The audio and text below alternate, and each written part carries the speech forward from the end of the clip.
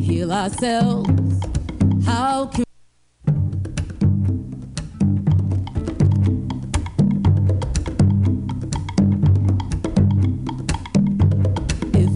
don't heal ourselves, how can we make it?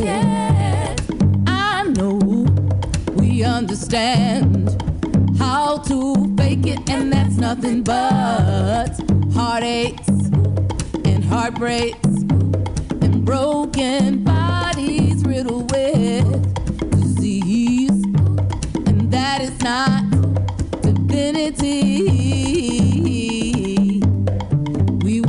To heal, we were made to mend by living fully in the present, and we have the capacity for love, love and joy.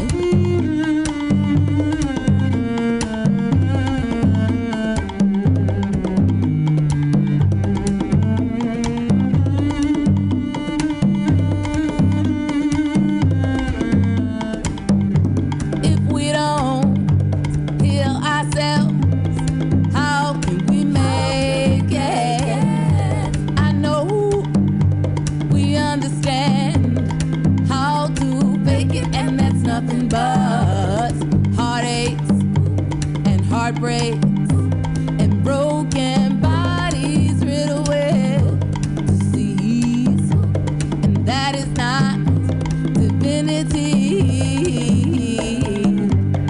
We were made to heal, we were made to mend by living fully in the present, and we have the capacity for love, love and joy.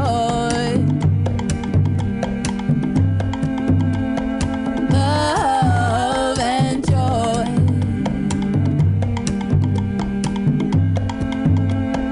Love and joy. Love and joy.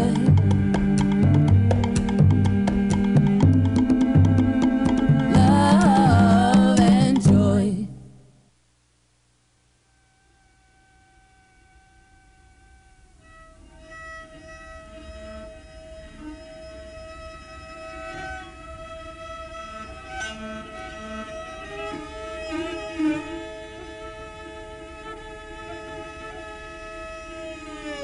Happiness and joy rain down, down, down. Happiness and joy rain down, down, down. Happiness and joy rain down. Happiness and joy rain down, down, down. I have practiced magic and I've watched it work. It has been decided that I am a conjurer. I am a conjurer. I am a conjurer. Protection goes before me. Protection is all around. Protection stands beside me, for this is sacred ground. Speak good things into being. Abundance all around. Happiness and joy rain down, down, down. Happiness and joy rain down, down, down. I have practiced magic and I watched it work. It has been decided that I am a conjurer. I am a conjurer. I am a conjurer. Speak good things into being. Abundance is all around. Happiness and joy rain down, down. I have practiced magic and I've watched it work. It has been decided that I am a conjurer. I am a conjurer. I am a conjurer. I am a conjurer. Protection goes before me. Protection is all around. Protection stands beside me, for this is sacred ground. Speak good things into being. Abundance is all around. Happiness and joy rain down, down. Happiness and joy rain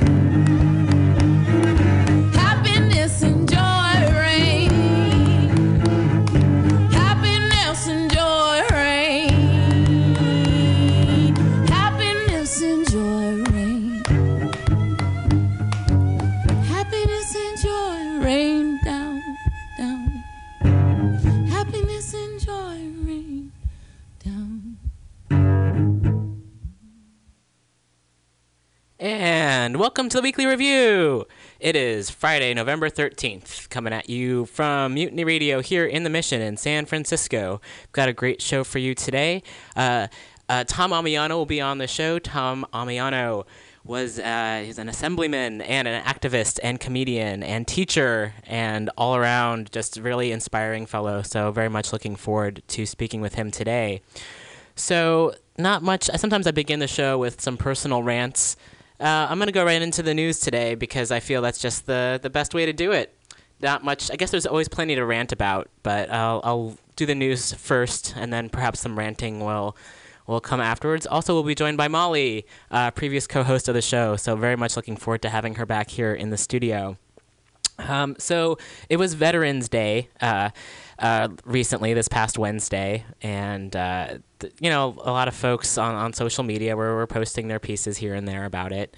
And I read an article that I thought was really important to share. So this comes from Common Dreams, and the title of this article is "Don't Thank Me Anymore, Just Care for Veterans Who Return and Work to End All War." And this was written by Michael McPherson. This past Saturday morning in St. Louis, Missouri, I was walking home when I saw people gathering and portions of the street being blocked. I live downtown, so I could have been another run, walk, or festival. I asked someone who looked like a participant, and he told me it was for the Veterans Day Parade. I was a bit surprised because Veterans Day is Wednesday. He went on to say the parade was being done on Saturday because planners were not sure if they could get enough parade spectators on Wednesday.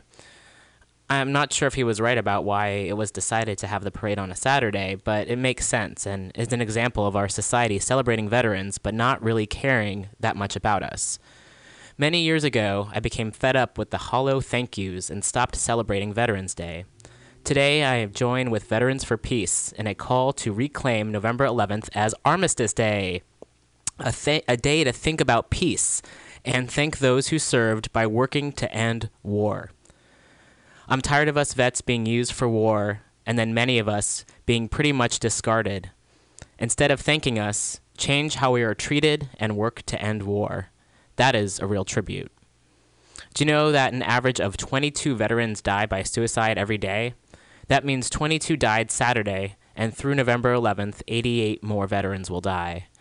Saturday's parade and November 11th means nothing to these 110 veterans. To illustrate the severity of this epidemic, by November 11th next year, 8,030 veterans will have died by suicide. Suicide is the direct challenge facing veterans, but there are many others. Recently, after years of higher unemployment rates for veterans who joined the military after September 11th, 2001, than their civilian counterparts, veterans' rates are lower at 4.6% than the national average of 5%, as reported in USA Today, November 10th, 2015.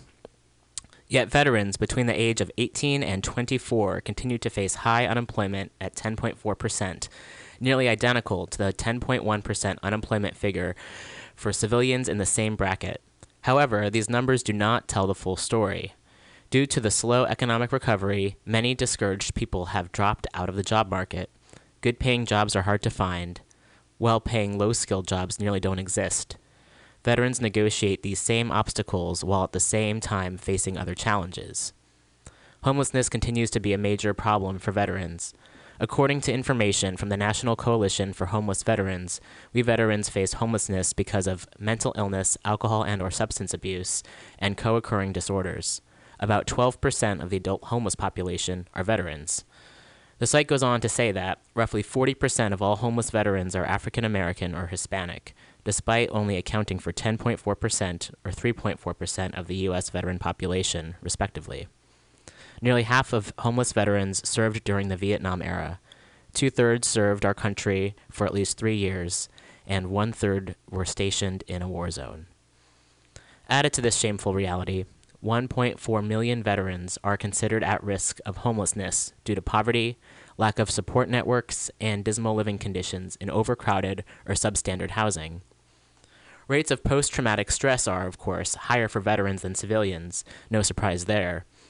To that we add what some call the new signature wound for the wars in Afghanistan and Iraq, traumatic brain injury, or TBI, primarily caused by improved explosive devices. A December 2014 Washington Post article reported that of the more than 50,000 American troops wounded in action in Iraq and Afghanistan, 2.6% have suffered a major limb amputation, the majority due to an improvised explosive device. After we are injured in war, what happens when we come back home? Today, we have veterans from World War II through the current conflicts trying to access Veterans Affairs health care. That is 74 years of veterans from too many conflicts, wars, and military actions to list. We have all heard about veterans waiting for months and sometimes years for care. Perhaps you have heard the horror stories of veterans receiving negligent care, like at the Walter Reed Army Medical Center, as reported in February of 2007 by the Washington Post. We keep hearing claims that services will get better, and we support our veterans and troops. But in October 2015, Military Times article reports, 18 months after a scandal broke over waiting periods for Veterans Affairs healthcare, the department is still struggling to manage patient schedules, at least in the mental health care arena, where some veterans have waited 9 months for evaluations, a new government report says. Could this have anything to do with the suicide rate? The neglect is nothing new. It has been the case since the Shays' Rebellion in 1786, led by veterans treated poorly after the Revolutionary War, to the Bonus Army of World War I, when veterans and their families gathered in Washington in the spring and summer of 1932 to demand pay promised that they needed in the middle of the Depression. For decades, Vietnam veterans were denied recognition of illnesses caused by the extremely deadly chemical dioxin in Agent Orange. Gulf War veterans are struggling with Gulf War syndrome. And now, the challenges faced by returning troops today, the madness and suffering, will not end until civilians demand a different way. Maybe because you don't have to fight the wars, you don't care. I don't know. But with all the above I outlined, I repeat, don't thank us anymore. Change the above and work to end war. That's real thanks. And this work is licensed under a Creative Commons Attribution Share. And Michael McPherson, the author, is the executive director of Veterans for Peace and veteran of the Persian Gulf War, also known as the First Iraq War. Michael's military career includes 6 years of reserve and 5 years active duty service.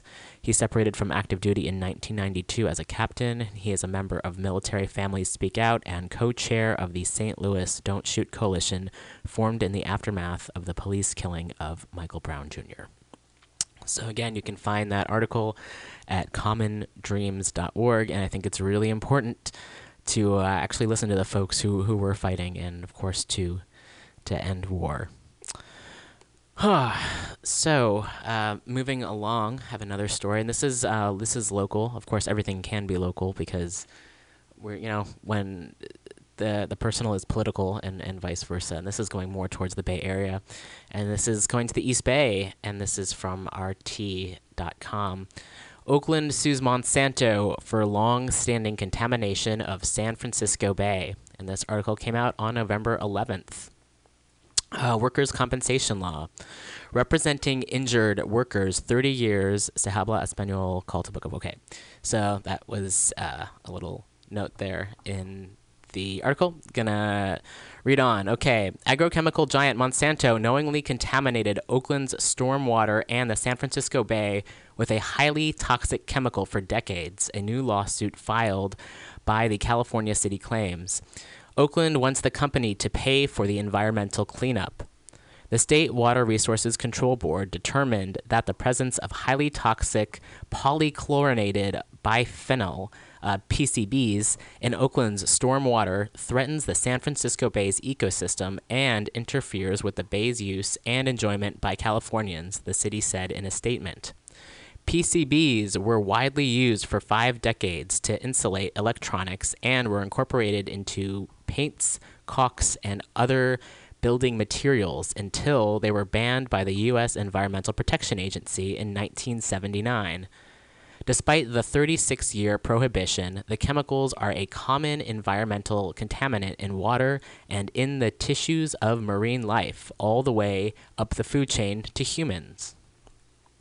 Monsanto knew that PCBs were toxic and could not be contained, as they readily escaped into the environment, finding their way into bays, oceans, lakes, rivers, streams, soil, and air, the statement read.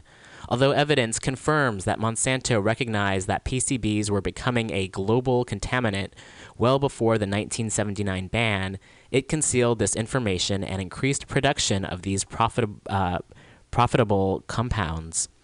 Oakland and Alameda County could be forced to spend $1 billion to remove PCBs from stormwater flowing into San Francisco Bay, the city said. The lawsuit is asking Monsanto to bear the costs of cleaning up the contamination. The company that is responsible for this vast contamination should bear the burden of cleaning up our environment, not the taxpayers of Oakland and California, City Attorney Barbara J. Parker said in a statement. Monsanto knew that its products posed a significant threat to human and environmental health around the world, she added. However, the company chose profits over protecting people, and American cities and citizens are still suffering the consequences. Other California cities, such as San Jose and San Diego, have filed similar lawsuits against Monsanto, as has Spokane, Washington. It would not be unprecedented for Oakland to win this suit. In May 2012, Swiss agrochemical group Syngenta AG was forced to pay $105 million to settle a class action case that claimed the company knowingly poisoned hundreds of community drinking water systems across the United States with its weed killer atrazine. The agrochemical giant has a history of poisoning and polluting. In February 2012, a French court ruled that Monsanto was guilty of unintentionally poisoning a French farmer with its chemicals, settling a French precedent for settling a settling. One second, we're gonna play some music and we'll be right back.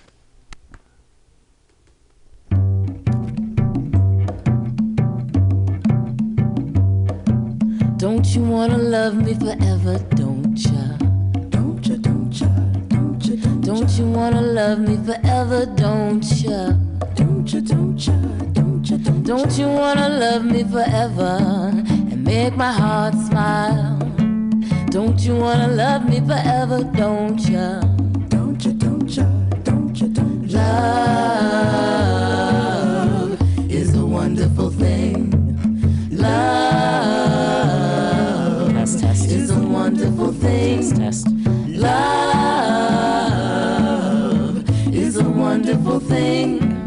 Love is a wonderful thing. I wanna love you my whole life long, me.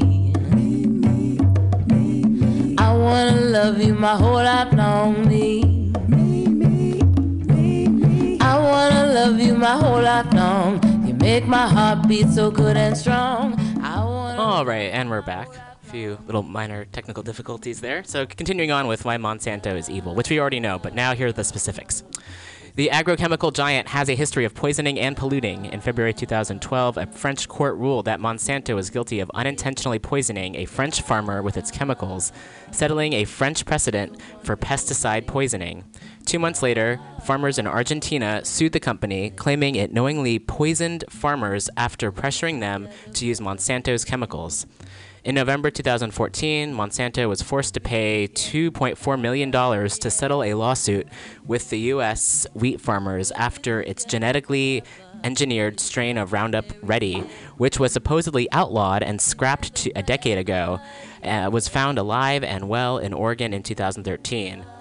It also settled 7 other class action suits over similar incidents without admitting any liability. Monsanto also produced the infamous Agent Orange, which goes back to our last story, an herbicide used during the Vietnam War that caused a myriad of illnesses and disabilities in people exposed to the chemicals, including thousands of U.S. military personnel. In 2012, the company agreed to compensate residents of the West Virginia town where its Agent Orange plant was located. Under the settlement, Monsanto consented to pay $84 million for a 30-year monitoring program in Nitro, West Virginia, and $9 million towards property cleanup efforts in still contaminated cities. The World Health Organization said there was convincing evidence that glyphosate, a chemical in Roundup, causes cancer in lab animals, and classified the world's most widely used herbicide as probably carcinogenic to humans in March. Monsanto immediately rejected the organization's conclusions as a dramatic departure from the conclusion reached by all regulatory agencies around the globe. The company is currently involved in a lawsuit filed by 2 U.S. agricultural workers at the end of September. They claim that Roundup caused their cancers and accuse the biotech giant of pressuring regulators to downplay the risks from its herbicide. So, there we go. And welcoming back Molly Trad to the studio. Hello. Love it. I love eavesdropping on news articles, bringing up questions like, isn't $9 million not enough now, like as far as how much that company makes in profits?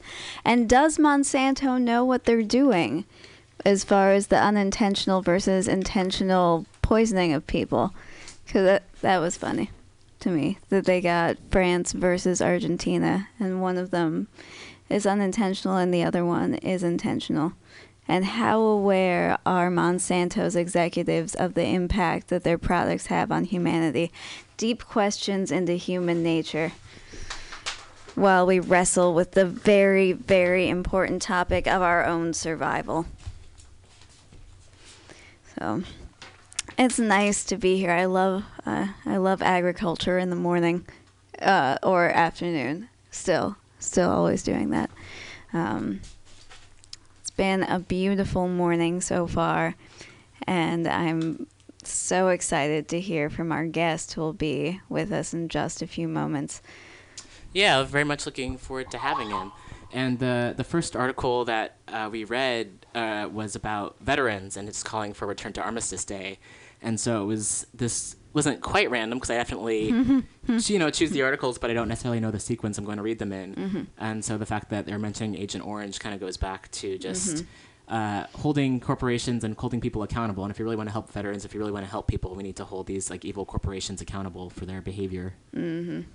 And not just a day of thank yous, but a whole year of working on policies that support veterans' health, veterans coming back into the American community and being supported and loved, and not having people go to war in the first place. Amen. So that generations from now, we will say thank you to everyone who was served in the past, and now we're all still here hanging out eating Cheetos. Oh, Jesus. Where did the Cheetos? I shouldn't be so judgy, but okay, I'm sorry. a judgy person. Okay, I'm sorry. Person. Cheetos is the wrong thing. That's I don't actually eat Cheetos.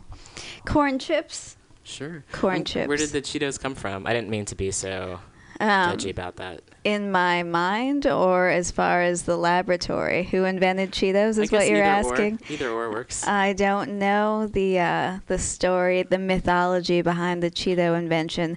I assume it involves some orange coloring specifically because it is so bright and eye-catching, like my shirt. Sorry, radio listeners. And also, all those delightful mathematical equations they use on our food now. I gotta admit, I love a good orange cheese puff. Maybe not like bright orange, but... Do you feel like the color makes you enjoy it more? Just because it's like a visual? Not anymore. I've reverse trained myself. As a kid, Doritos, the original Doritos, were amazing, and they are a fantastic color of orange. But now I see Doritos and my brain is kind of reversed on the subject. I know too much. No, I mean, I think just You know a lot, which is good. I mean, I know too much to eat the Doritos. I see. Well, perhaps there's another. I don't think there's another article about chemicals, but we can take a look and see what the next one on the docket is. And Tom's actually supposed to come in around 12:30, so we'll be seeing him soon. So perhaps we can just chat for a bit and then play some music while he gets all set up in here. And on the note of food, actually, not an article here, but according to, and don't we love it when people make these references, according to a study that my mom read, whose name I don't know. His name?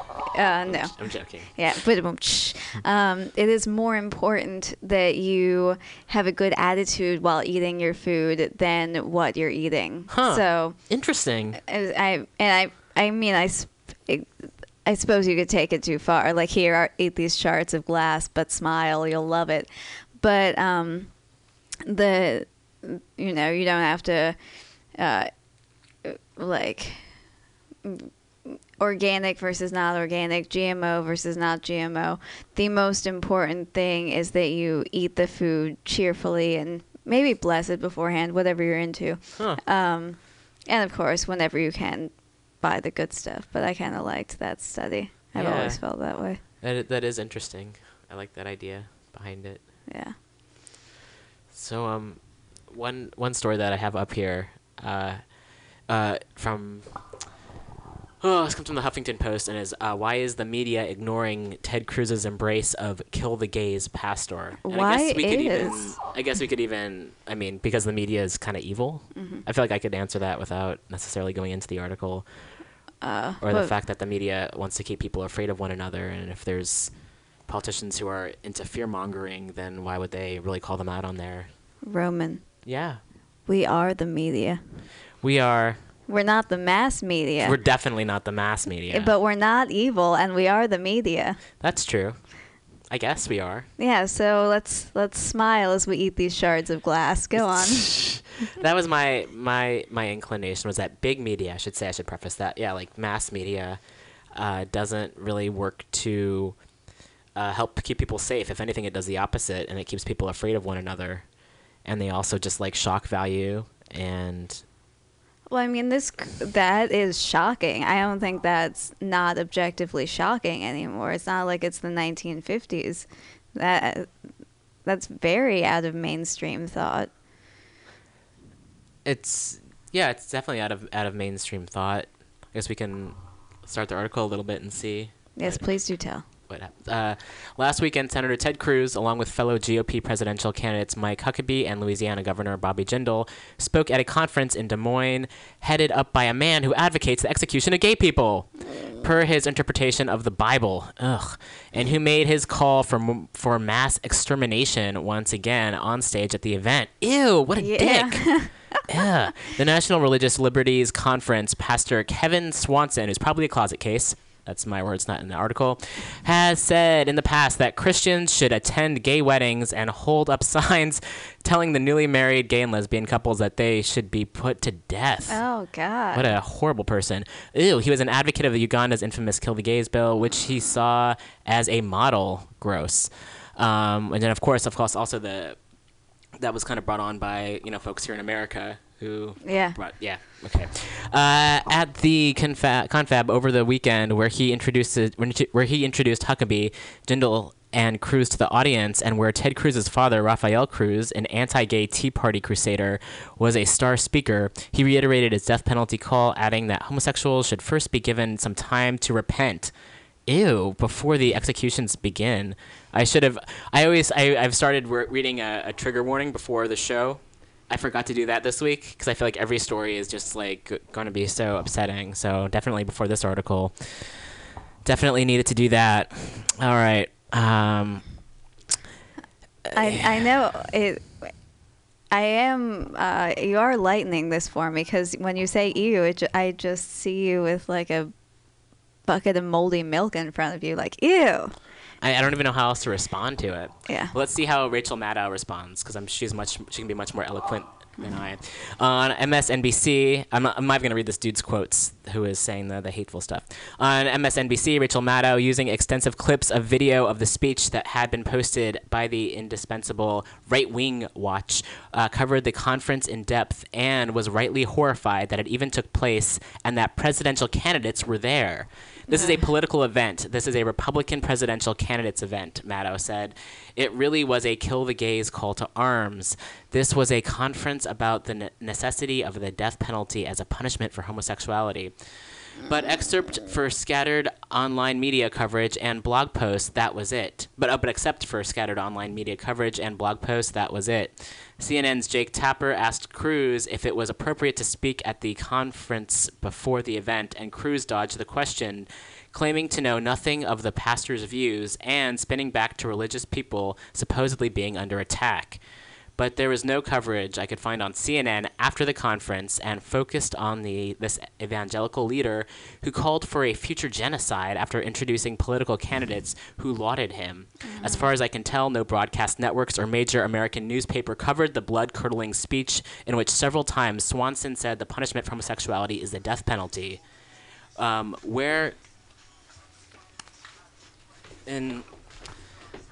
Where is the New York Times? The Washington Post covered the conference and the candidates' comments, but didn't mention the Kill the Gays speech. Not news to them, apparently. Several online sources that did focus on the conference placed more attention on Cruz telling Swanson that an atheist shouldn't be president, ew, and on the unhinged Swanson's advice to parents that they should drown their children, ew, rather than let them read Harry Potter, than on Swanson calling for the extermination of an entire group of people at an event at which presidential candidates spoke. It's 2015, and much of the media seem to accept still that LGBT people can be talked about this way at an event attended by presidential candidates, and that it's not news. They view it as par for the course, religious conservatives doing what they do. It's as if they have blinders on. Indeed, if Ted Cruz or Huckabee or Jindal attended an event at which the host hinted at mass murder of Jews, African Americans, or any other group, it would be a massive media story. He'd be forced to answer questions about it at debates, and it didn't come up at the last debate, in press conferences and in interviews nonstop. He'd be pressured to condemn both the comments and the pastor, as when John McCain had to dump Pastor John Hagee in 2008 because of his ugly comments about Catholics, or he'd face the consequences. Instead, the current Republican candidates are on the offensive against the media, claiming they're being unfairly targeted with gotcha questions, and the media is running for cover. After the CNBC debate and the outrage from the candidates and the Republican National Committee, the Fox Business News Network debate moderators were perfectly accommodating, not that a Fox network wouldn't have been so anyway, throwing mostly softball questions, or, when they did ask a tougher one, letting the candidate off the hook with their non-answers. The GOP candidates have whined about how Hillary Clinton apparently doesn't get the same kind of scrutiny they get, a laughable assertion. Ben Carson, in the midst of battling against the media for reporting on discrepancies in his biography, had the gall to claim the media didn't focus on President Obama's controversial former pastor, Jeremiah Wright, during the 2008 campaign. Obama, as we all remember, was in fact under such intense media scrutiny over it that he felt compelled to give an entire speech in which he distanced himself from Wright and then ran so far away as he could. That was based on comments Wright made that pale in comparison to a pastor calling for genocide of an entire people. Swanson may not be Huckabee's, Jindal's, or Cruz's own pastor, but they attended a hate conference organized by Swanson, who introduced them on stage in the middle of a presidential primary race. The fact that it seems to be viewed as just another ho-hum campaign stop suggests we've not come as far on LGBT rights as we all like to tell ourselves. So, I thought that was a good article. It's not good, but, well, yeah, an appropriate article to kind of go into, and we'll be talking a little bit about the history of the LGBT movement in a bit. Certainly important. Yeah. Not good as in, like, gives me warm feelings in my tummy, but certainly important. Yeah. All right. Well, I think we might be at time for a music break right about now. Sounds good to me. Yeah, we opened up the show with songs by Monica McIntyre from her album Morning to the Moonlight. And now we're going to play a song which I've played on the show quite a bit before from our good friend Felix Lee. And this is just a beautiful song, and always love to hear it. So this is called Summer Song Solstice 14.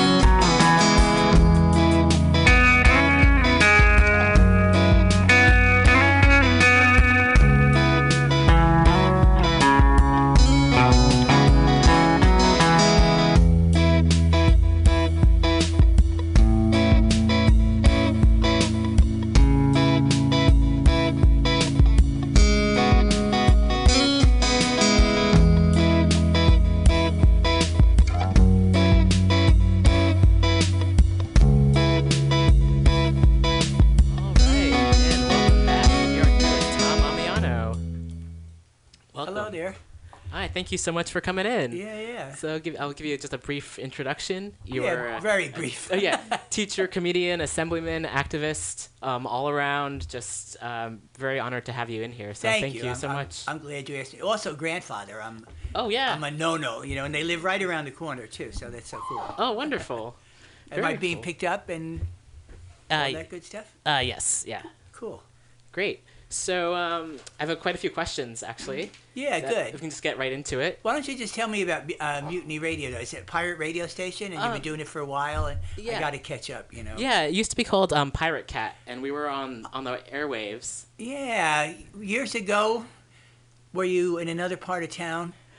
It's been here for a while. Yeah. It may have been before. I've only been here for a few years. Yeah, maybe before that. I think there was another It was in a garage, and it was kind of around, Upper Castro there. I vaguely remember, but it was fun. I had to go at midnight. I remember that. Oh, so, okay. Yeah. Very cool. So thanks for... Yeah. So I think they're on the airwaves, and then the FCC shut them down. Maybe that's the one. Yeah, and then there was a big campaign to save them, I think. Yes. Yeah. It seems to be like an ongoing thing with the arts world. Thank you. It's true. The struggle continues no matter what. Yeah. Yeah. Well, definitely. Well, I was interested, first of all, just in terms of like LGBT activism, and I was just curious. I have a lot of questions, so I'll get right into it.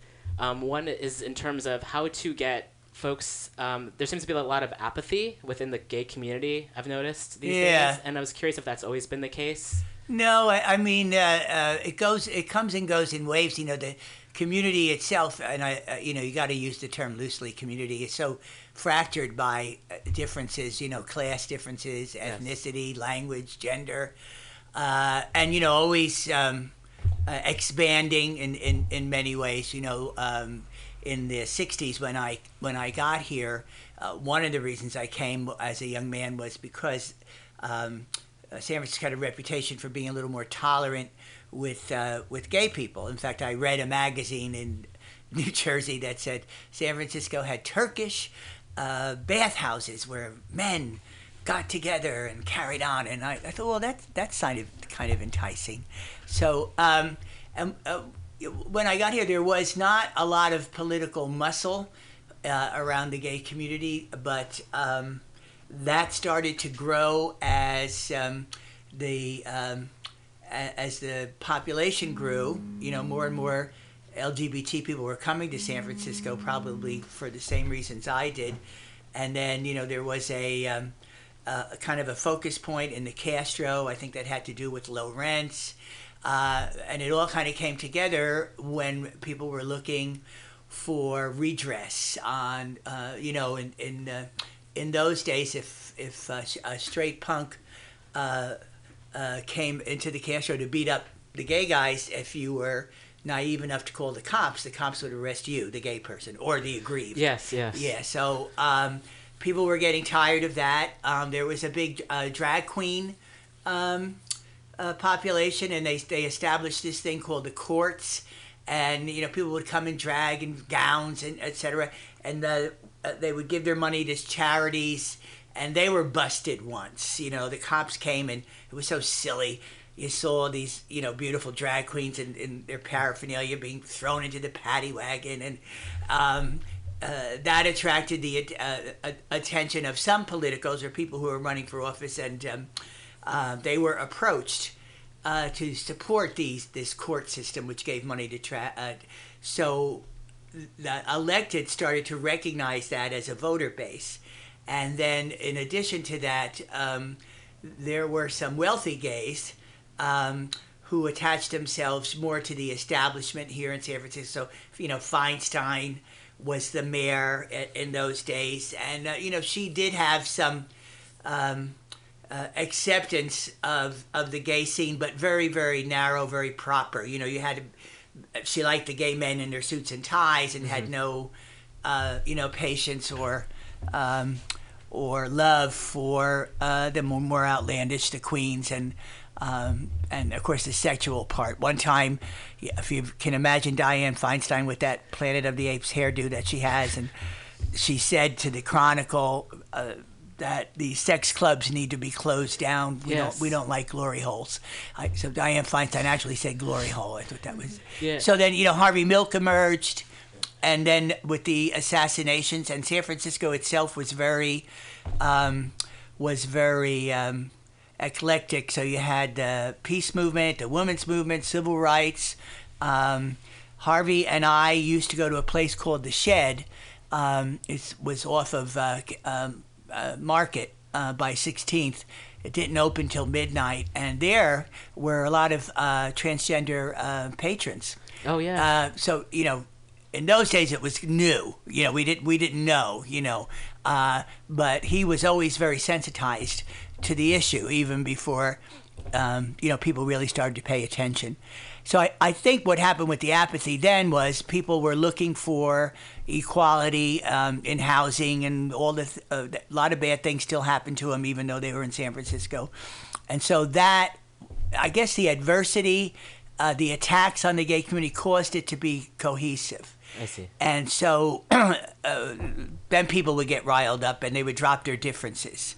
I'll give you one personal example. In '75, I was out gay and teaching, and I wanted the school district to recognize, gay teachers. And the establishment gays were very nervous about that. They didn't really think that was a good idea, that a lot of self-hate at that time. But we were able to convince the school board to, include non-discrimination for LGBT people in their discrimination clause. And Harvey Milk was always very supportive, where a lot of other gay people were not. So that led to the activism led to people like Harvey getting elected, and that impacted policies in the city. And then depending on the attacks, the apathy would diminish, when something was really in somebody's face. And today, there is a danger in, we used to say, take the ass out of assimilation, out of, not celebrating the differences and as a contribution. Everybody sees things through a different lens or a nuance, yes. And that's enriching, and that's what's so great about SF. People started to get a little more comfortable. And one of the messages, I was part of this gay liberation movement at the time. One of the messages was, not to get comfortable, that to keep your eye maybe turned on your backside, in a sense, because you never knew if the newfound liberties would be sustainable. Yes. And that's still a problem. And here in San Francisco, we're very comfortable in many ways. And I think that class issue really was, why it was a downside was with the Prop 8 campaign. The Prop 8 campaign seemed to ignore more of the grassroots effort, yes. and concentrate on just give us money and we'll do ads. And then what I found out when I was in Sacramento, talking to the other caucuses, there's a LGBT caucus, there's African American caucus, Asian and Latino, and talking to them, I found out that there was a lot of gestures towards the LGBT community, and offering help around Prop 8, and it was rebuffed. And that's why I think Prop 8 won, because we didn't do the inclusivity that we should have. It required more activism, and it also required more respect for the diversity. So what you got was at Prop 8 won, the black people, they didn't vote for it. Well, that was a generalization that was disproved. Right. And it shows some of the weaknesses that we still have, and I think that contributes to the apathy too, and a certain level of affluence for some, not all. You see with the we kept adding, so LGB, then the B came along, and that was part of it, and people educated themselves. Transgender was a bigger challenge. I remember talking to gay people years ago, and they thought they didn't understand transgender, and number one, and then when they tried to get a grip on it, they said, it's the same as being gay. No, it's not the same. There are parallels, and I think they should be embraced as part of the general community. And so now today, initially some of the more established, the Human Rights Campaign, they're like PACs, and they're in D.C., and they didn't want to accept in ENDA, they didn't want to accept the transgender question, which pissed a lot of us off. And now it's the flavor of the week, so to speak. And although there still is. I don't want to trivialize it, but I really want to make sure that whatever we gain, we sustain. Yeah, and it's not just the flavor of the week. It's a real thing. Yeah, there still is that transphobia within the gay community. Oh, absolutely. A lot of sexism, and there's still a lot of racism and classism, as you mentioned. Within the community in quotes. Yeah, gay liberation means I guess you have the freedom to be an asshole too if you're gay, which we could see on the Board of Soup sometimes. But well, I wonder if part of that has to do with just the history and young folks coming about now and not really understanding the history, especially what happened in the 1980s, certainly, and losing so many people. And also not knowing the history of people being arrested and being fired, and having their lives threatened. One of the things I liked about the Harvey Milk film, I like both of them, but the Hollywood version, when it opens, it shows actual footage of the gay bar being raided, and the men being, in this case, it was men being let out, and then we had a bar here, a dyke bar out on Geary called Peg's Place, and it was a fairly innocuous. Sometimes you'd go with a lesbian friend, and people would play pool, and it was in a sign of one night, boom, the cops just came out of nowhere and beat the shit out of everybody and the patrons and stuff, and so that started to rev people up. But the thing is, you don't want that to so that you have a cohesiveness, Right. We shouldn't be saddled with. I mean, every other movement has had that. They have different layers, but. In terms of the LGBT community, I think you're right. Having a perspective on it is really important. That's why when I teach, I teach an LGBT course. Our history and all, and it's amazing what young people don't know, but it also is amazing what they're ready to hear. Yes. And when we had they vaguely know about the 2 assassinations. That Harvey Milk has a bit of a profile now because of the attention in the movies and the increase to political power. Everybody looks for heroes. Yes. But you're right. Exactly how we even got here, and are we going to stay here? Yes. is still a big question. And the more depth you have, the more you understand. Yeah. And as a transgender person, I definitely am just curious also just about the history of it, and folks especially with the new Stonewall movie that came out, and there was a lot of there was an omission there, right? Yes. Just how is history told, and who gets to tell the story, certainly. That's a lot of it, and the other thing is not linear. It's not not from point A to point B. Sometimes it goes crazy. You go back, and then you make leaps. And I do think the hope lies with the younger people. I mean, there are older people like me, who certainly are receptacles of this history, and mentoring is something everybody likes, and the young people I know don't want to be lectured or whatever, but they do have a thirst for that knowledge. And of course, young people, just like when I was young, you live in the present. Yes. And you think you're immortal, but then. Speaking of that, the AIDS crisis really did shape and inform a lot of what is happening today. And that, of course, lit a fire under everybody. So there was, especially in centers like New York, even given the revision of history, we're really focused and very, very strong and united about ending the discrimination based on AIDS, and of course a lot of that was how the gay community was impacted. So, with the bad stuff did come some good stuff, but always at a price, and no guarantee that it would always be that. That the gains you make would be preserved. So your point is well taken. Yeah. So I was curious about who were your mentors when you were coming up. Well, there was Milk. Of course, Milk inspired me because he was he was so out. One of the issues in the Castro, I lived off 16th Street, was the police, and it was really a bummer. And there was a Catholic church who is now very gay friendly. The Holy Redeemer, and it was mostly Irish Catholics, and they just hated this influx of gay men in the neighborhood, and then gay bars would open, and then people would hang out. So, like a Hail Mary, no pun intended, they got the Board of Supervisors at the time, or the police commission, to say no dancing. It's always like, why are the Mormons why are the Mormons against fucking? Because it might lead to dancing. It's that kind of perverted. And obviously, when that law went into effect, you just can't tell a bunch of queens and other people that you can't dance. So, of course, they danced everywhere and challenged the police. Yeah. But Harvey Milk would stand up to the cops. And that was brave, Yes. because I wanted to be outspoken like that too, but I was also afraid of getting beaten up. And, there was Harvey at 2 a.m., with a crowd around him. And, these two cops were harassing the patrons. And Milk was saying, why are you doing this? Well, what's the point? And I remember one night the cops were cute.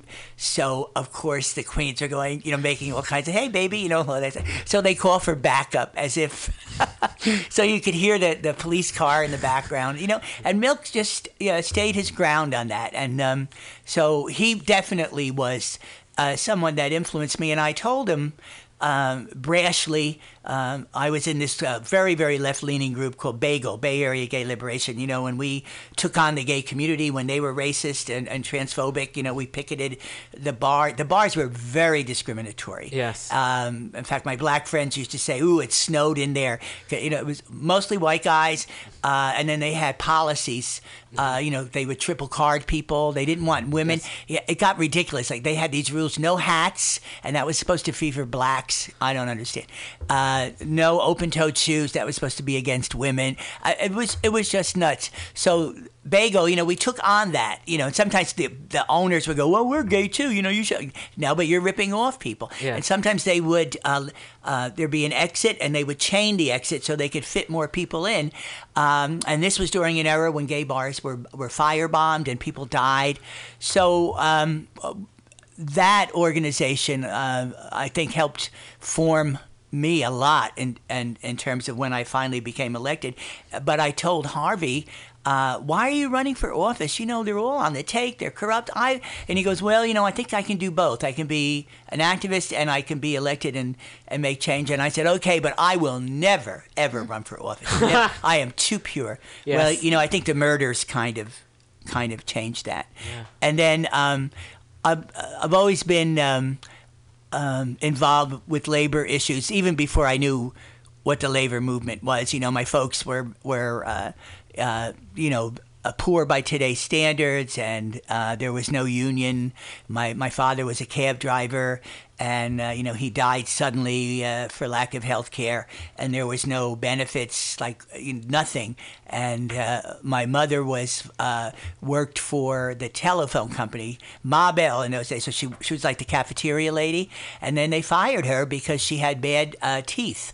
But they didn't offer dental benefits or anything in those days, So I think that gave me some insight. So some of the labor leaders, of course, Cesar Chavez, particularly here in California, and Dolores Huerta. It wasn't so much that I talked to people and they mentored me, but I read about their lives, or I knew about them, and I felt that I have an affinity. And I also felt that the LGBT issue was not on their radar. Right. Even some of the extreme left was homophobic. Mm-hmm. It was a white disease for bourgeois people. Never mind transgender. So those are some of the people that influenced me. Cool. Well, you Molly wanted to mention the domestic workers. Yeah, the domestic workers bill of rights. Yeah. That's kind of such a nice lead-in for it, because I was so glad you sponsored that bill. I love that bill. So how'd you get involved in the bill, and where do you think we are with domestic workers' rights now? Yeah, I can start backwards. I think we're way better off than before. I got involved because, people come and they talk to you, and of course here we have the San Francisco Organizing Organization, and who are already kind of standing up for the domestic worker, and some of my labor friends said they're not included, and of course it's part of the immigration movement too, which is really sustainable, as you know.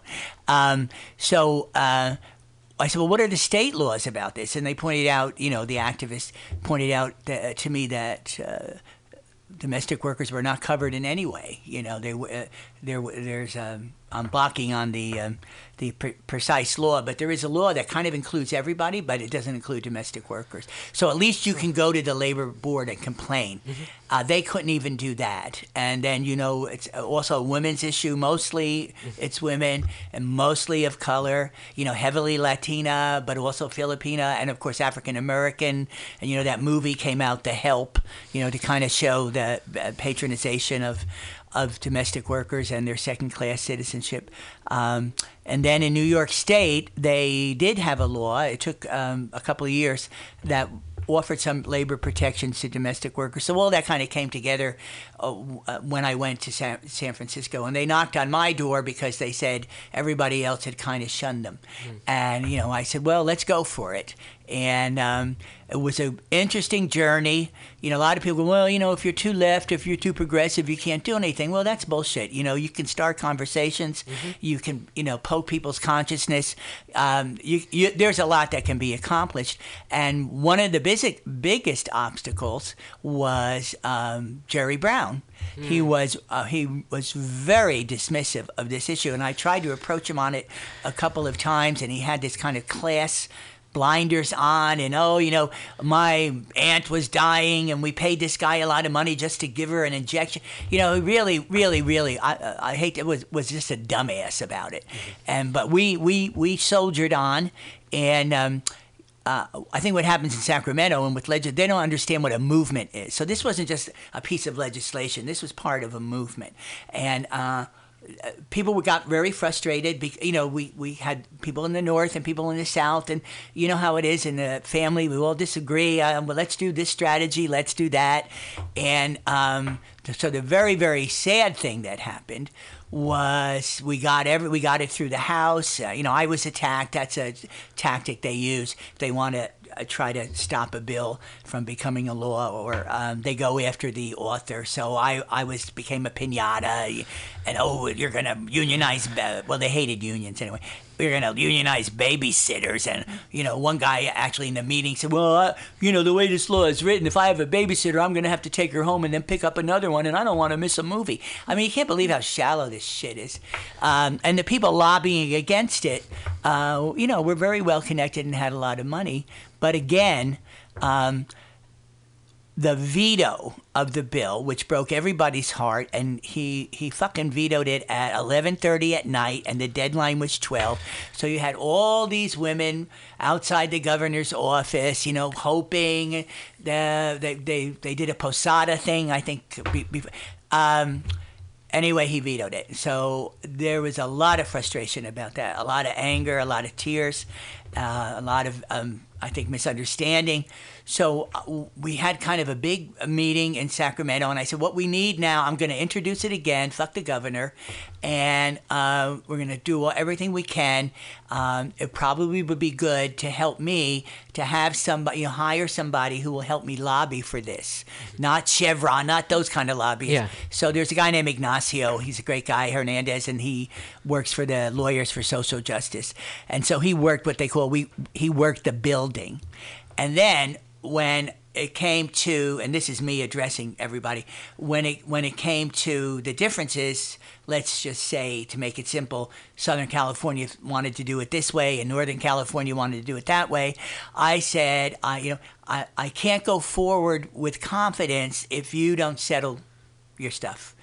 And I don't, and there's going to be some stuff we have to give up, but not the core. And I said, that's how it looks like it's going to work. I hope will stay with me. Well, they did, and they did settle a lot of differences, and they did agree to certain languages that that made it a little easier to get through without selling out or sacrificing. And then the individual lobbyists. So we were able to get that signature finally. And so it's not the bill that we wanted, but it's building blocks. Yes. And so now I think it's going to be in 3 years. It's supposed to go back and expand it. So as long as the pressure is up, and as long as I'm gone now. As long as there's people who agree, and there were many who came around. The Latino caucus finally came around, and all this. I think we have a great shot. Also, if Jerry Brown is still the governor, he has changed. And I noticed with him that, New York's law passed, and then there's other other states that are now doing similar stuff, then he becomes a little more agreeable. If everybody else, so I don't think he would be an obstacle. And then of course the new governor, whoever that's going to be, should have their feet to the fire about this issue, because a lot of times people give you lip service but they don't produce. So Yes. anyway, it was a significant victory, but meaning the hard part really comes to really make it institutionalized and stay on the same page and all that. And I was happy to be part of, the beginning of that. So. Excellent. And I was curious also about your work with police accountability and working on that, which is so important, and I'm sure probably came across a lot of resistance. Yeah, when I got on the board of supervisors, things still weren't that great. And there had been a couple of shootings by the police here in San Francisco. And, there'd always been a bit of a rift, an artificial distinction between the gay community and the black community. Mm-hmm. It was kind of, it wasn't fabricated, but the differences were simplistic. But in doing outreach to the African American community, this was something they had sympathy with and experience with. And even though they were wary of some of the gay leadership, et cetera, and so we were able to come together about police reform. And so I did two things. This is as a supervisor. I worked on a charter amendment which increased the number, looking at diversity, of the police commission, and took all the appointments, not all the appointments, but the mayor had all the appointments previously, the mayor's office, and so they would just rubber stamp something and cover up a lot of stuff. So I introduced a charter amendment. I got the cops to go neutral on it. I still don't know how that happened. And that established an Office of Citizens Complaints, which, is more impartial to police brutality and bad behavior. And there was, right before the vote, we had a lot of road cops in those days. We still have them, but, not as many. Cops raided, of all things, an AIDS fundraiser. I think it was called Visual AIDS, and it was at the I don't know. And they had their their names blocked out. Mm-hmm. And why they raided an AIDS fundraiser, I don't know. But that set off a firestorm. Even the people who were like a little conservative and everything. Yeah. Well, what the fuck, And so that gave that ballot measure a boost, and it passed overwhelmingly. And we do today have a very, very successful citizen oversight of the police, and the commission is much more enlightened, but there are still problems. Yes. But we're not starting at zero like we did before. That with the citizens, the oversight in those days was one guy who was pro-cop, and there was no budget. It was under the police budget, so they never funded him. They never gave him computers. So at least we have that. And it's looked upon as a model for many cities. But again, I don't want to make it too rosy, because we still need to be in their face. And the whole taser issue, for instance, and the police were not enlightened in the days when they were. They didn't understand the media, and I don't think they understood the gay community. Mm-hmm. So when they came in, and because there was a peaceful demonstration and then beat up people, that made the news. Yes. And then other people who were apathetic said, "Wait, I don't like this part." You know what I mean? And they had a slogan. I can't. Something about good cop, no donut.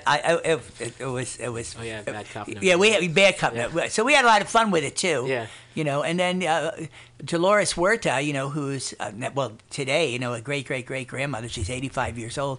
She's terrific. It'd be great to have her on here.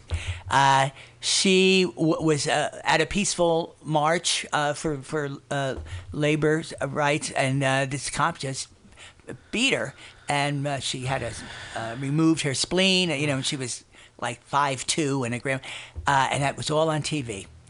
So the media paying attention as much as we may have issues with the media. Sure. There is some good there. And that also gave us a boost about police brutality. Then I'm in Sacramento, and I find out, because of term limits and other things, that nobody really wanted to take on the police. Mm-hmm. And so any bill you introduce either got watered down and I said, well, fuck this. So I wanted to be on what they call the Public Safety Committee, and I was able to do that, and then I became the chair of the Public Safety Committee, and Oscar Grant happened. So the BART police for years had been very, very, very bad when it came to the community, and I knew that from the BART station at 24th and the one at 16th. Mm-hmm. There were 2 cases of a black man being shot and killed by the BART police, some of whom were black. So, there's no simple answers to all this. And that really pissed me off. And basically, I was told to fuck off because this is not a San Francisco issue. We're BART. We're all over the Bay Area. Huh. Yeah, and it really frustrated me. And there was a guy named Tom Radulovich, who was on the BART commission. He was gay, and we went to him and other people, and they were not interested. And so, the final result was the Oscar Grant case in the sense of who's watching the store here. So I did a big hearing and had BART come up, and the police chief left because he was corrupt, and I had a very strong piece of legislation that would have taken, would have given BART citizen oversight, and would also give us the ability in the state. There's some funny law that actually, because BART is interregional or whatever, that the California Highway Patrol is in charge of their thing, and codes of conduct and standards and training and all that. And it was watered down by a representative of that area in the assembly, and working with the police who had supported his election. And man, was I pissed. This was my first year. I stood up on the floor and ranted and raved, and the BART board itself was very unwilling to be helpful. So basically what they did is they killed my bill and came up with another one that was not that effective. So today what we have is an improvement and a recognition that the cops were out of hand. I'm even asking, do we need police on the BART? Do we, can the local police force? And the one thing we have to understand about the police is that they are not monolithic. And there's lots of rivalries and lots of internal politics, and whose jurisdiction is it?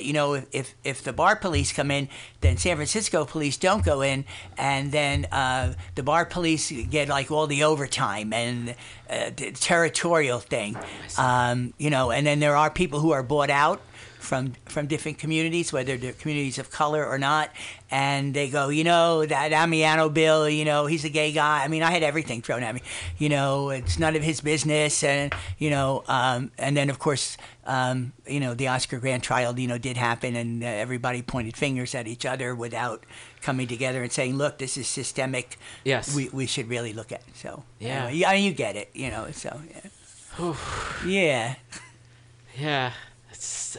Yeah, I guess that kind of goes into another question, which is in terms of like how to deal with bullying, whether it be in politics, and then also you were a comedian, and Molly and I have also just done comedy as well, and I think we both agree that the jokes, the punchline should be made upwards. You make the jokes at the expense of the oppressive classes. Yeah, that's always been the case. Yeah. And so, however, like within politics as well as within the comedy scene, sometimes there are folks who kind of want to maintain the status quo and will even attack you. Yes. If you question them or call them out on their shit. So I was curious about tactics that you've used. Yeah. Well, the bullying part, I think, was very personal for me because, I grew up in the 50s and I always had the shit beat out of me and had to get really creative about, and it was usually like 5, right? 5 bigger guys, and there I was, a little queen, weighed 32 pounds or something. And no relief from the school. In fact, one of the teachers was very homophobic, and I used to get, and everybody has stories like this, but they'd put you up against a wall, and it'd be like the 4 or 5 jocks, and then the teacher, and then to give you the rabbit punches, in your kidneys. Hey, how you doing? And you had such. Remember the 50s? You had no support. You had shame. You really believed that you were the fucked up one. And so you didn't want to go to your family because you were embarrassed. Plus, they were working hard trying to put food on the table. I mean, it's like another issue. But again, those things can go one way or the other. And for me, it was fortunate. I just continued to get pissed off and really want, if I had to leave, I left, which I did. I left New Jersey when I was 20 and came to San Francisco. So it was very hard in the beginning to get people to acknowledge that this bullying happened. I taught school right here in the Mission. I started in '68, and I saw it on the playground and name calling, and I heard it in the teachers' lunchroom and everything. And I was supposed to be a teacher. How could I endorse this? And it's a lie. Yeah. And you would get a lot of, don't rock the boat, la la la, et cetera, and so forth. That's how I joined this lefty leaguing. This was all around 1970. And, I made bullying an issue in school, and we did get a little policy of about name calling. We tried to approach it that way. And then I ran for school board. Yes. Yeah. And that... we always make a joke. I was the first openly gay on the school board, and that was a pretty much rubber stamp. They always didn't have enough money, which in some cases there was truth, but they wouldn't deny certain programs that money. They would deny things like LGBT curriculum, or even in those days, bilingual was very controversial. It all has this race. I always say, racism, homophobia, it all serves the same master. Yes. So on the school board, I was able to be pretty outspoken, and with the teacher background, I knew my way around educational policy. So I didn't just silo the LGBT issue. And so today, we do have a counseling program, and the safety issue for a lot of kids is transgender as well as openly gay is better, but it's not perfect. We don't have an openly gay person on the school board currently. There's been some members who have been very, very good about it. But, when I was on it, they would give lip service about all this. What I used to confront them and say, did you see in the paper where that student was beaten up and has brain damage? Oh, yeah, it was terrible. Well, do you endorse that? Well, no, of course not. Well, then when you say we don't need a program, when you say we don't want a school named after Harvey Milk, when you say the head of the PTA came once in the 90s when I was on there and said, what you're proposing is child molestation, because we were educating men.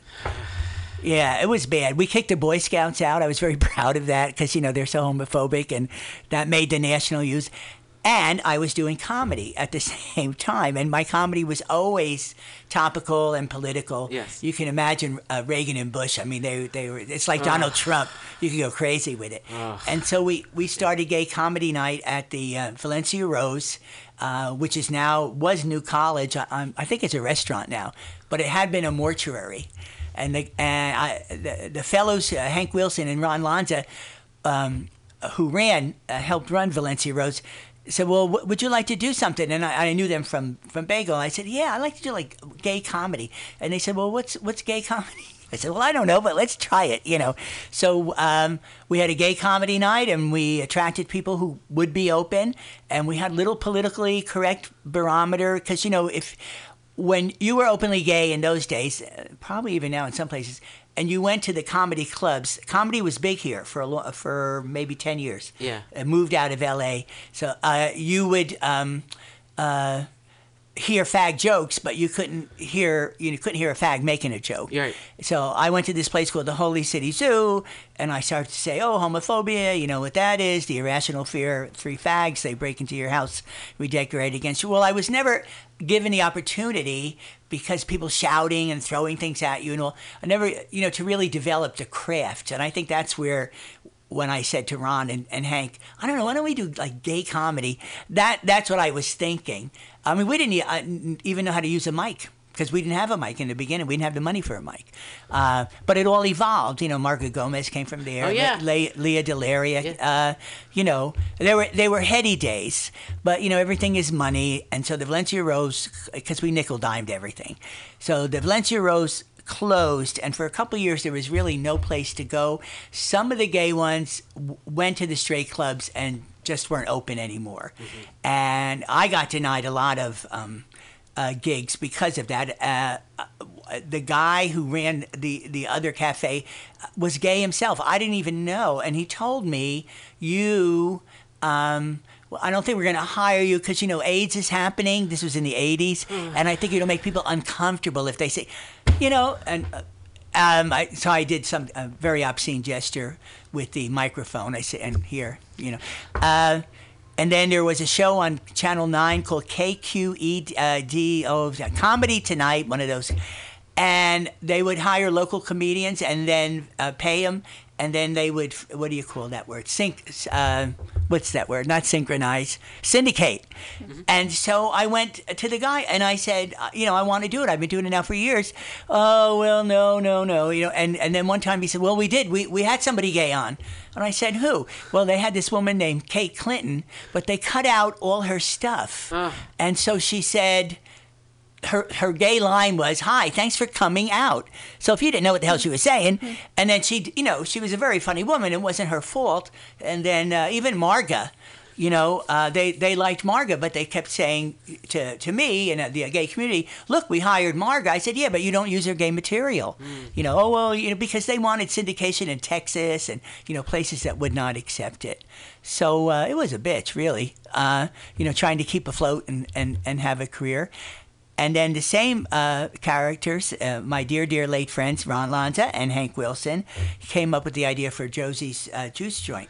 And that also took off. So we had gay comedy night then, and we even got paid. Oh, my God, we got paid. Yeah. Of course, we go to the bar and drink. What happened to the $20? We were so happy that we got paid. And then, they introduced Whoopi Goldberg. I mean, it wasn't strictly a queer space, but it was a queer space that was open as long as you weren't an asshole, And so Lipsinka, all these people, Charles Bush. So it was and they were very permissive. If I said, I think I'd like to do a show, fine. They'd book you like in advance and then you'd come up with the show. So it wasn't like you had to sell yourself. So it was really, I guess, an indulgence. But, we got good and the place was very successful. And towards the end, again, nobody had good business sense. It was all nickel dime, and so it finally had to fold. So there's really no queer space like that. Yeah. And maybe there will be. I'm not much for nostalgia, but it really gave us so much permission. Yes. And it did impact the straight comedy world, and now there are openly gay and lesbian comics. I think there's a transgender. Comedy, you'll find everything, and that's what I love about it. Yes. And to your point of people not wanting to be called out, there were deeply closeted comics, right? And they were the worst, the worst. And a lot of them were women. It was Paula Poundstone. Oh, God, who was there? There was a woman named Margaret Smith or Matt. She had that, deadpan humor. Rosie O'Donnell. There's a woman named Marsha Warfield. Who was on Night Court. Yeah, she was on Night Court. They were how people, but they were the last man. But they were not out. Mm-hmm. And if I came, there was another guy named Barry Sobel. I thought if his wrists were they're almost as loose as mine, they're going to cause a windstorm here. Hi, how you doing? Ellen DeGeneres. Yeah. Hi, how you doing? They'd split. Give me a dirty look, because I made him uncomfortable, just like some of the gay teachers. Ellen DeGeneres, she was well thought of, but joked about.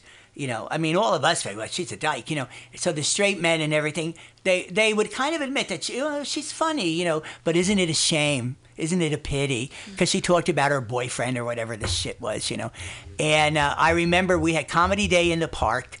And at that time, it was very, very successful. And I got to give a shout out to Jose Simon, who was a straight comic who's dead about 3 years now, who came to see Gay Comedy Night, even with all the prejudice. And he came backstage and he said, you know, you guys are funny. That's all I care about. Do you want to do Comedy Day in the park? So, TMI here. Anyway, I was nervous. It was July. It was hot. There was 3,000 people. I was the only openly gay one. Robin Williams was there. Ellen DeGeneres. All the names. They would come by. And then I go, oh, and Tom Amiano. So I start my routine about being gay and everything. And you can see it on the videotape. Part of the crowd started to throw ice. So I'm telling but I don't see it. You know, yeah. But then they're going, faggot, faggot, faggot. That I heard, and I thought I made some joke, you know, Mr. Fag to you or something. Yeah. And so then you own the audience back, you know, so that was that. And I went backstage, and there was Ellen DeGeneres, and I said, hey, how you doing? She goes, oh, that was a good set. You know, everybody always says that. And I said, well, what's up? And she goes, look, so she had a little Volkswagen, and it was all packed, and she said, I'm off to L.A., so I didn't say anything about gay, you know. It's just well, you know, and I guess that's where her career started, you know. But the closet ones were the biggest obstacle. I think that's probably a rule of thumb for most stuff. Yeah, you know, I've found that just in life, daily life, not just for comedians, but for people I encounter. I feel like it's coming from the people who are the most cruel. It's coming from a place of their own insecurity. Thank you. Maybe like we're mirrors for each other, and they see something in us that they can't quite accept in themselves. Well, do you encourage violence? No. What you do, you know, that's what, you know, our Archbishop with all his crap, and Rush Limbaugh and those Republican candidates, I lay responsibility for the violence and the murders on their words, and they would be freaked out, wouldn't they? Well, no, I'm not saying that. Yes, you are saying that, because there's always some crazy fuck out there who's going to go, well, look, he said it, and he's running for president, or, well, he's the Archbishop, so he knows. So, you know, they need to be held accountable. Absolutely. For every time someone is attacked, name called, spit on, has their kids taken away. Yeah. Okay, well, thank you so much for joining us. I have a request for you. Please. I'm teaching a class at Skyline College, not to put you on the spot, the history of LGBT. Oh, very cool. And it goes till December. If we talk later this week or something, maybe we could arrange for you to come out. That would be wonderful. I'd love to. I brought, it's a small class. All right, members of the public, it's a small class, but you know they're learning a lot. And I took them to the LGBT Center, and Brianna, is a transgendered woman, came, and she even sang opera for them. Brianna Sinclair. Yes. So they got a taste of that, but I'd like them to know more. Yeah. You know, and it's basically, you know, telling your story and all, and I think it's really good. And one of them came in, and because I asked them, when you're reading the newspaper on the net, if you see anything that pertains to the class, let me know. And there's always something, you know, the Mormons want to take away the kids, and so they came in with this petition. Well, you know, an article about a gay man who has a petition to drop the T. I said, well, thank you for bringing this to my attention. So, you know, I gave them the lecture about what, I mean, they weren't endorsing it, but they wanted to share it. So I think that would even be, you know, anyway, we'll work on it. Maybe you can do it. That'd be great. Yeah. And also, if you'd like to promote your podcast as well. Yes, Tim Redmond from the Bay Guardian fame, and now does a blog called 48 Hills. Yes. And I do a weekly podcast. You know, it's political commentary on mostly contemporary, not always kind to our elected officials, and there you are. And you can see it on my Facebook, which is Tom Amiano. We post it on that every Thursday usually. Okay. And then on the 48 Hills. So give it a listen. Oh, KPFA has recently agreed to broadcast the podcast. Awesome. I think they have a podcast program or a web page or a platform, or I'm just learning, you know. So cool. Well, thank you again so much for coming in. I hope that was worth it. Absolutely. Oh, yeah. Absolutely. We'll play some music and we'll be back up to finish up the show. So thanks again, Tom Amiano, and we'll be back in a little bit. Thanks for bringing up domestic workers. You know. There's so much you forget. You know. And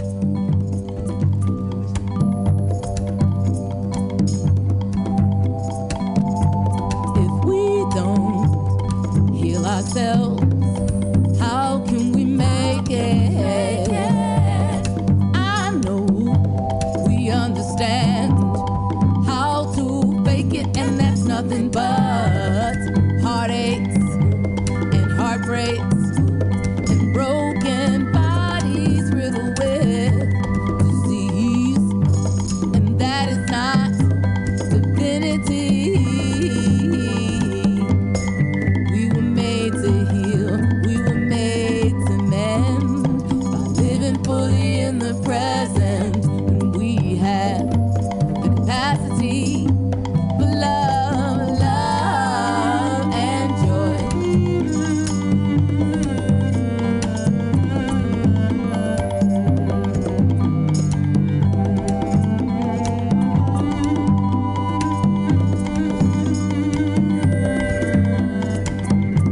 If we don't heal ourselves, how can we make it? I know we understand how to fake it, and that's nothing but heartaches and heartbreaks and broken bodies riddled with disease, and that is not divinity. We were made to heal, we were made to mend by living fully in the present. We had the capacity for love, love and joy. Love and joy.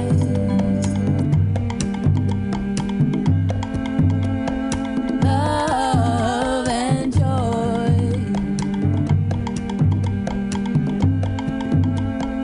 Love and joy.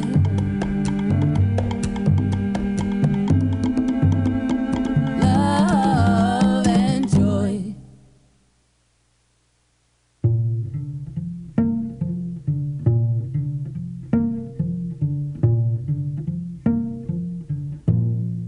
I want you to witness, baby. Witness. Want you to witness, baby. Witness. Want you to witness, babe, so that I can unburden my heart. I can let down my guard.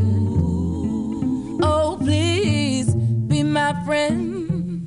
Witness. I'm trying to let you in to unburden my heart.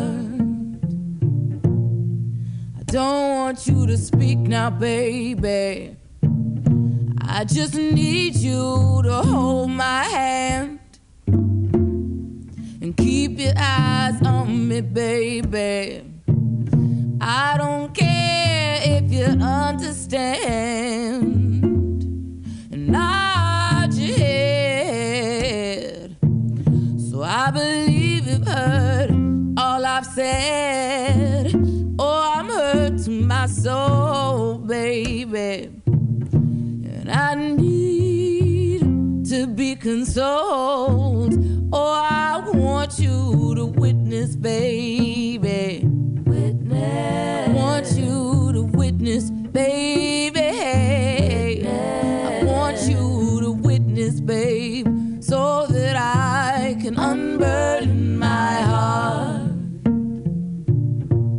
I can let down my guard. Oh, please be my friend.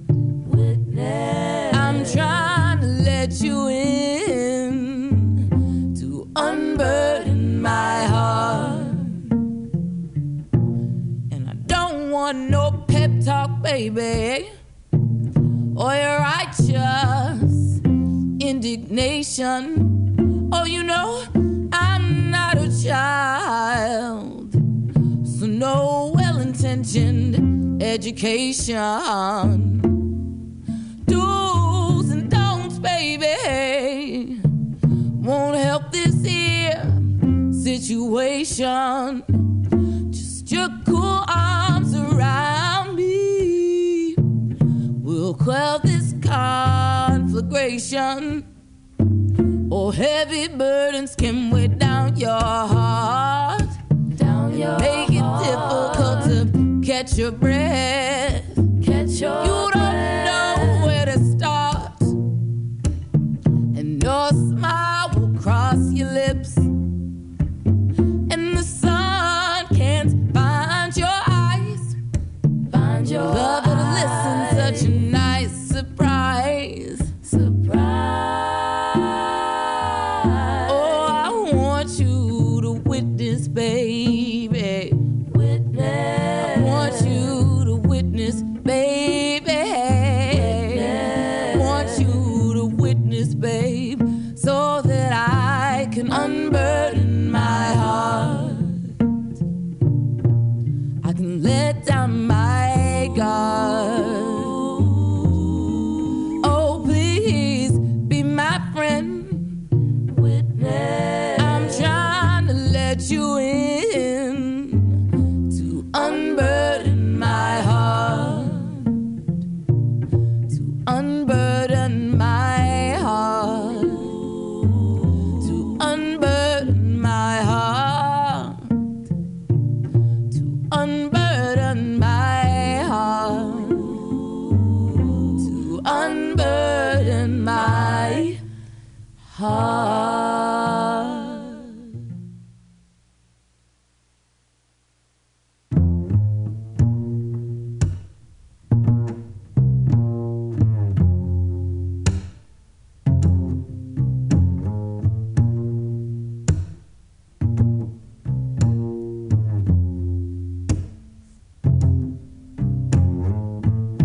I'm easy about being heavy, 'cause the heavy won't last always. So I'm easy about being heavy.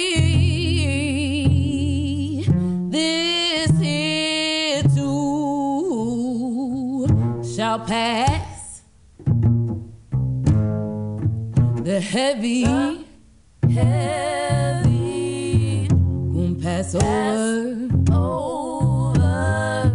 The heavy, heavy, gon' pass over. The heavy, heavy, gon' pass over. Over, over, over.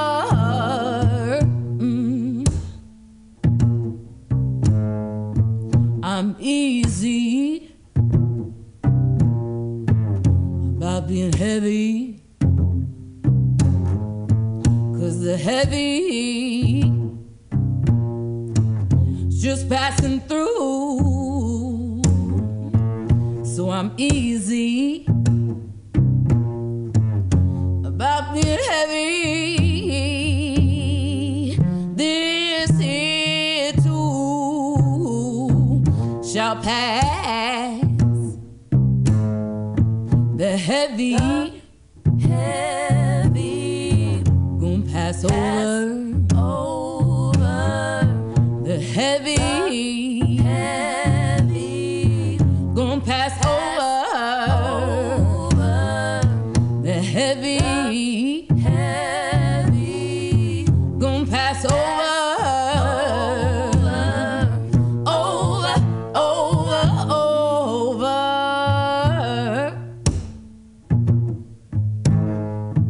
The heavy, heavy, gon' pass over. The heavy, heavy, gon' pass over. The heavy, heavy, gon' pass over. Over, over, over. I watch it pass over. I watch it pass over. I watch it pass over. I watch it pass over. I watch it pass over. I watch it pass over. I watch it pass over. I watch it pass over. I watch it pass over. I I watch it pass over. I watch it pass over. Over, over, over. Over, over, over.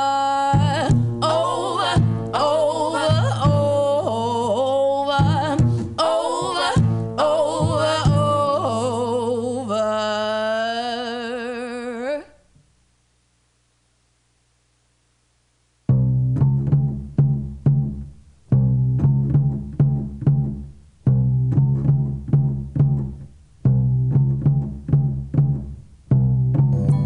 Some glad morning when this life Right. is over. Big thanks again to Tom Amiano for coming in. That was a great discussion, and I am just so happy that we're able to speak to him. Yep. Ah, Tom Amiano, Yeah. a San Francisco treasure. Yes, and talking It's- about politics and comedy and like my favorite things and LGBT activism. Ah, Yep. Well, hopefully he's hanging out with his grandchildren now or doing something else. yes. Else awesome. We are off. And thank you so much for joining us today. Yeah, we played music by Monica McIntyre from the new album Morning to the Moonlight. You can find her online, find her music that way. She's been on the show before and just a really lovely and amazing artist and person. So yeah, thanks so much for for tuning in. I think we're done with the news today. We got to a few things that were worth covering, and just wanted to leave on a really high note with that great conversation with Tom Amiano. So stay tuned because Global Val will be coming in next with Women's Magazine, followed by the Common Thread Collective. Woohoo! And it's Diamond Dave's birthday, or was his birthday earlier, and he's having a little get-together at Adobe Books tonight. It's also the Transgender Film Festival, so there's a screening tonight of Major tonight at 7:30 at the Castro Theater. And there's also shorts that are going to be played later at the Roxy Theater, so check those out. And keep listening to Mutiny Radio. We've got shows here all the time: music, comedy, politics, extraterrestrial, the UFO, Chuck Weiss's show. So there's like a whole lot of great things happening here at the station. So yeah, thanks again so much for listening. And Molly, if you'd like to impart any words of wisdom. Just have a wonderful week. Enjoy every moment. Every moment is the most important moment that you have ever lived. So grab onto it like that. Have a beautiful, beautiful day. I love you. And we will talk to you later. Bye-bye.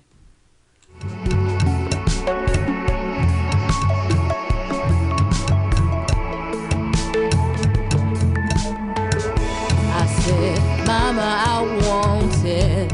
Mama,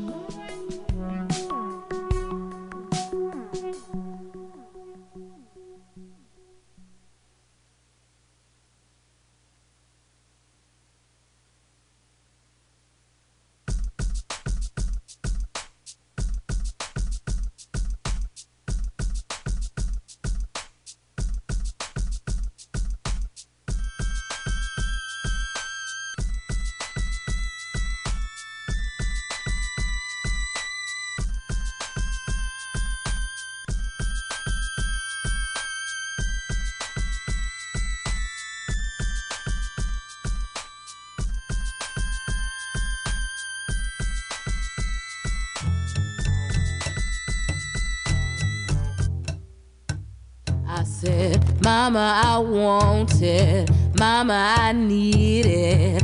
I've got to have it. I've got to have it. She say, it soon come. It come when you need it. It soon come. It come when you're ready. It soon come. It come when you're able. It soon come. It soon come. And I say, thank you, Mama, thank you, Mama. You're right, you're right, you're right. Thank you, Mama, thank you, Mama. You're right, you're right, you're right. Thank you, Mama, thank you, Mama. You're right, you're right, you're right. Thank you, Mama, thank you, Mama. You're right, you're right. I say, Mama, I want it. Mama, I need it. I've got to have it. I've got to have it. She say, it soon come. It come when you need it. It soon come. It come when you're ready.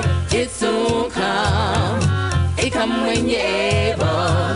It soon come. It soon come. And I say, thank you, Mama, thank you, Mama. You're right, you're right, you're right. Thank you, Mama, thank you, Mama. You're right, you're right, you're right. Thank you, Mama, thank you, Mama. You're right, you're right, you're right. Thank you, Mama, thank you, Mama. You're right, you're right, you're right. Thank you, Mama, thank you, Mama. You're right, you're right, you're right. Thank you, Mama, thank you, Mama. You're right, you're right, you're right. Thank you, Mama, thank you, Mama. You're right, you're right, you're right. Thank you, Mama, thank you, Mama. Thank you, Mama. You're right, you're right, you're always right. Thank you, Mama, thank you, Mama. Always right. You're right, you're right, you're always right. Thank you, Mama, thank you, Mama. Always right. You're right, you're right, you're right.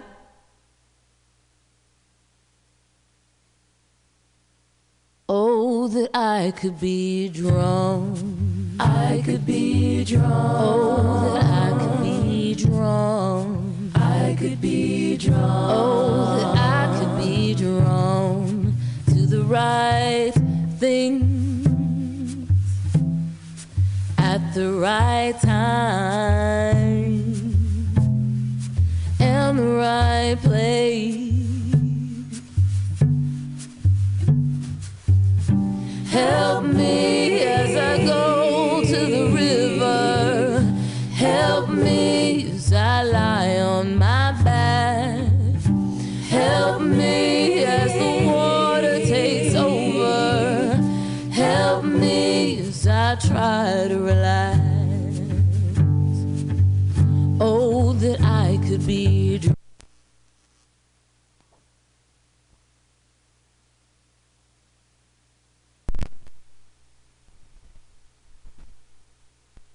That is incorrect. Actually, Alex, the food I'm talking about are cannabis-based medicinal extracts. Cannabis-based medicinal extracts? That sounds like you're smoking drugs, Ed. No, baby. There are smokeless, safe, and less expensive alternatives to smoking. But can I use it to sleep? Yes, baby. Good, because I'm so excited by this that I may never sleep again. And it sounds like you, Alex, may want to check out the number 4AltaCalifornia.com. That's 4AltaCalifornia.com for a non-addictive, pharmaceutical-free alternative to smoking medical marijuana. Check them out today at number 4AltaCalifornia.com.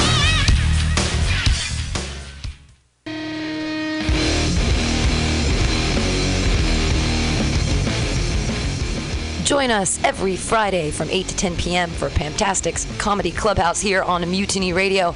I'm your host, Pam Benjamin, bringing you the best of San Francisco's underground comedy scene here every Friday from 8 to 10 p.m. It's only $2. You can bring your own beer and listen to comedy here every Friday, 8 to 10 p.m., 21st in Florida. It's MutinyRadio.fm.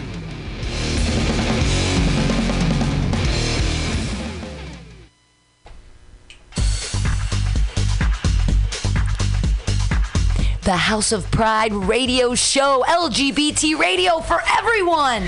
Funky interviews, funky beats, talking drag queens, and much, much more. It's LGBT radio for everyone. Listen live every Wednesday, 6 to 8 p.m. House of Pride Radio, LGBT radio for everyone. Celebrating the considerable contributions of the LGBT community in San Francisco and beyond. Every Wednesday, 6 to 8 p.m. Listen here for hot new local beats by LGBT artists and listen to live interviews. Tune in, turn on every Wednesday, 6 to 8 p.m. House of Pride Radio with drag queen personalities Tweeka Turner and Pearl Tees.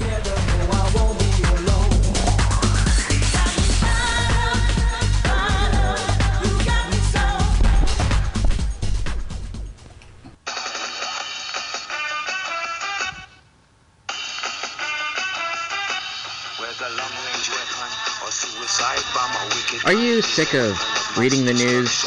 Do you even bother to read the news anymore? Do you need someone to read it to you because it's just so disgusting and depressing? If so, then The Weekly Review is the show for you. Join Roman Reimer as Roman reads the news, whether it be LGBTQ issues, cannabis legalization, prison abolition, police brutality, or many other issues that sometimes the media just doesn't feel the need to cover.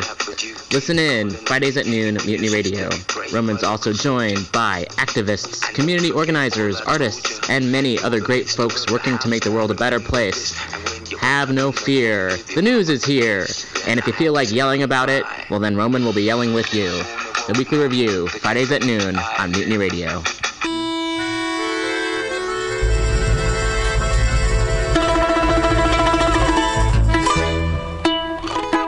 Hello, comrades. This is your comrade Zach Wiseman, host of government-sponsored program Communist Folding Chairs, mandated by the Kremlin to occur every Monday 2 to 4 p.m. Broadcast by our comrades at MutinyRadio.fm.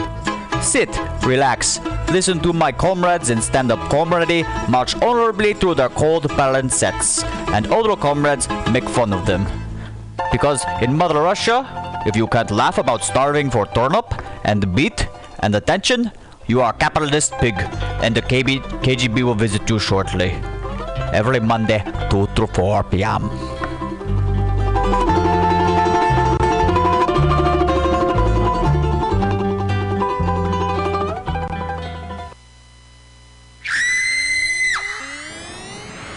¡Miren, miren! ¿Es un pájaro? ¿Es un avión? ¡No! ¡Es un chamán! Looking to invest in the future of your community? MutinyRadio.fm and the Boys and Girls Club Mission Clubhouse needs your help. Please donate to keep the radio class you listen to right now alive on the air every Thursday from 4:50 to 5:50 p.m. Donations are tax deductible. Donate online at www.MutinyRadio.fm or just stop by the station at 21st Street and Florida. That's 2781 21st Street, and throw some cash in the big glass jar. Stop by to experience live audience-friendly shows every day of the week, and know that you're supporting the future of the mission by keeping free speech alive for all ages. This PSA is brought to you by your friends and community partners at MutinyRadio.fm.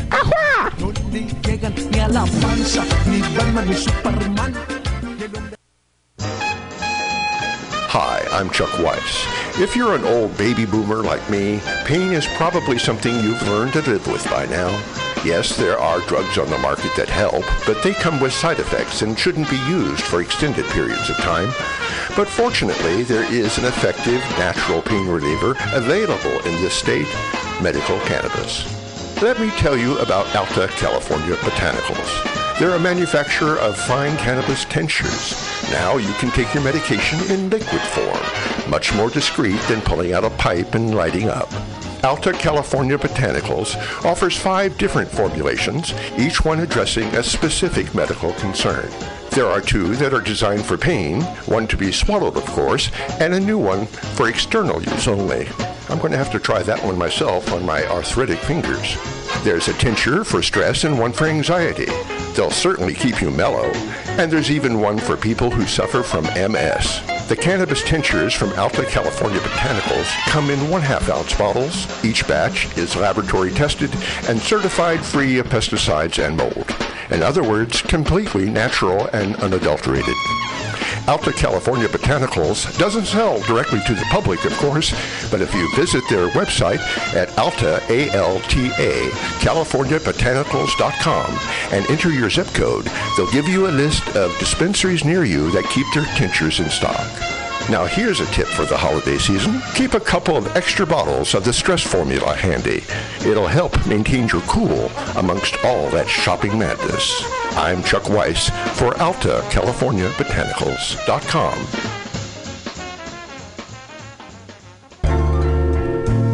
Do you have a great idea for a product or service but don't know where to start? Are you looking to expand your current business?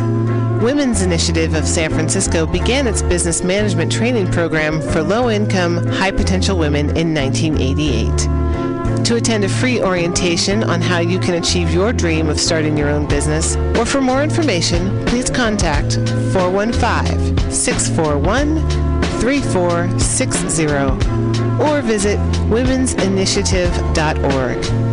This public service announcement is brought to you by your friends at Mutiny Radio. Planned Parenthood is a trusted healthcare provider, an informed educator, a passionate advocate, and a global partner helping similar organizations around the world. Planned Parenthood delivers vital reproductive health care, sex education, and information to millions of women, men, and young people worldwide. For nearly 100 years, Planned Parenthood has promoted a common-sense approach to women's health and well-being based on respect for each individual's rights to make informed, independent decisions about health, sex, and family planning. Please visit PlannedParenthood.org. This public service announcement is brought to you by your friends at Mutiny Radio in San Francisco. The Berkeley Free Clinic was founded in 1969 as a street medicine clinic, but quickly found a permanent home in the Berkeley community. It has become an icon in the area and has served countless thousands in a variety of ways during its 45-year history. Fees have never been charged for any services, materials, medications, or supplies provided at the Berkeley Free Clinic. Income has been generated solely via individual or organizational donations and government programs. To volunteer your time or to make a donation, or for more information, visit berkeleyfreeclinic.org. This public service announcement is brought to you by your friends at Mutiny Radio. Meals on Wheels is dedicated to fostering independent living for San Francisco seniors by providing hot, nutritious meals delivered to their homes. They're committed to fostering independent living for as long as possible.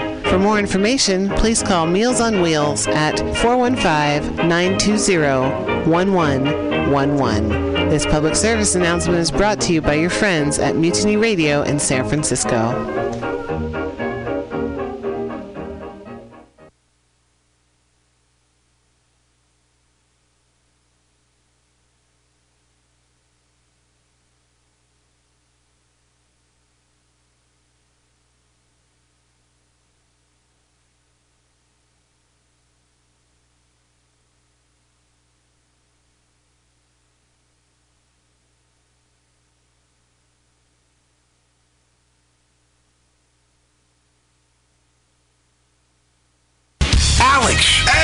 Can you tell me what food relieves insomnia, anxiety, stress, chronic brain, depression, nausea, and can induce euphoria and stimulate appetite? I'm gonna guess waffles. Yo, that is incorrect. What? Actually, Alex, the food I'm talking about are cannabis-based medicinal extracts. Cannabis-based medicinal extracts? That sounds like you're smoking drugs, Ed. No, baby. There are smokeless, safe, and less expensive alternatives to smoking. But can I use it to sleep? Yes, baby. Good, because I'm so excited by this that I may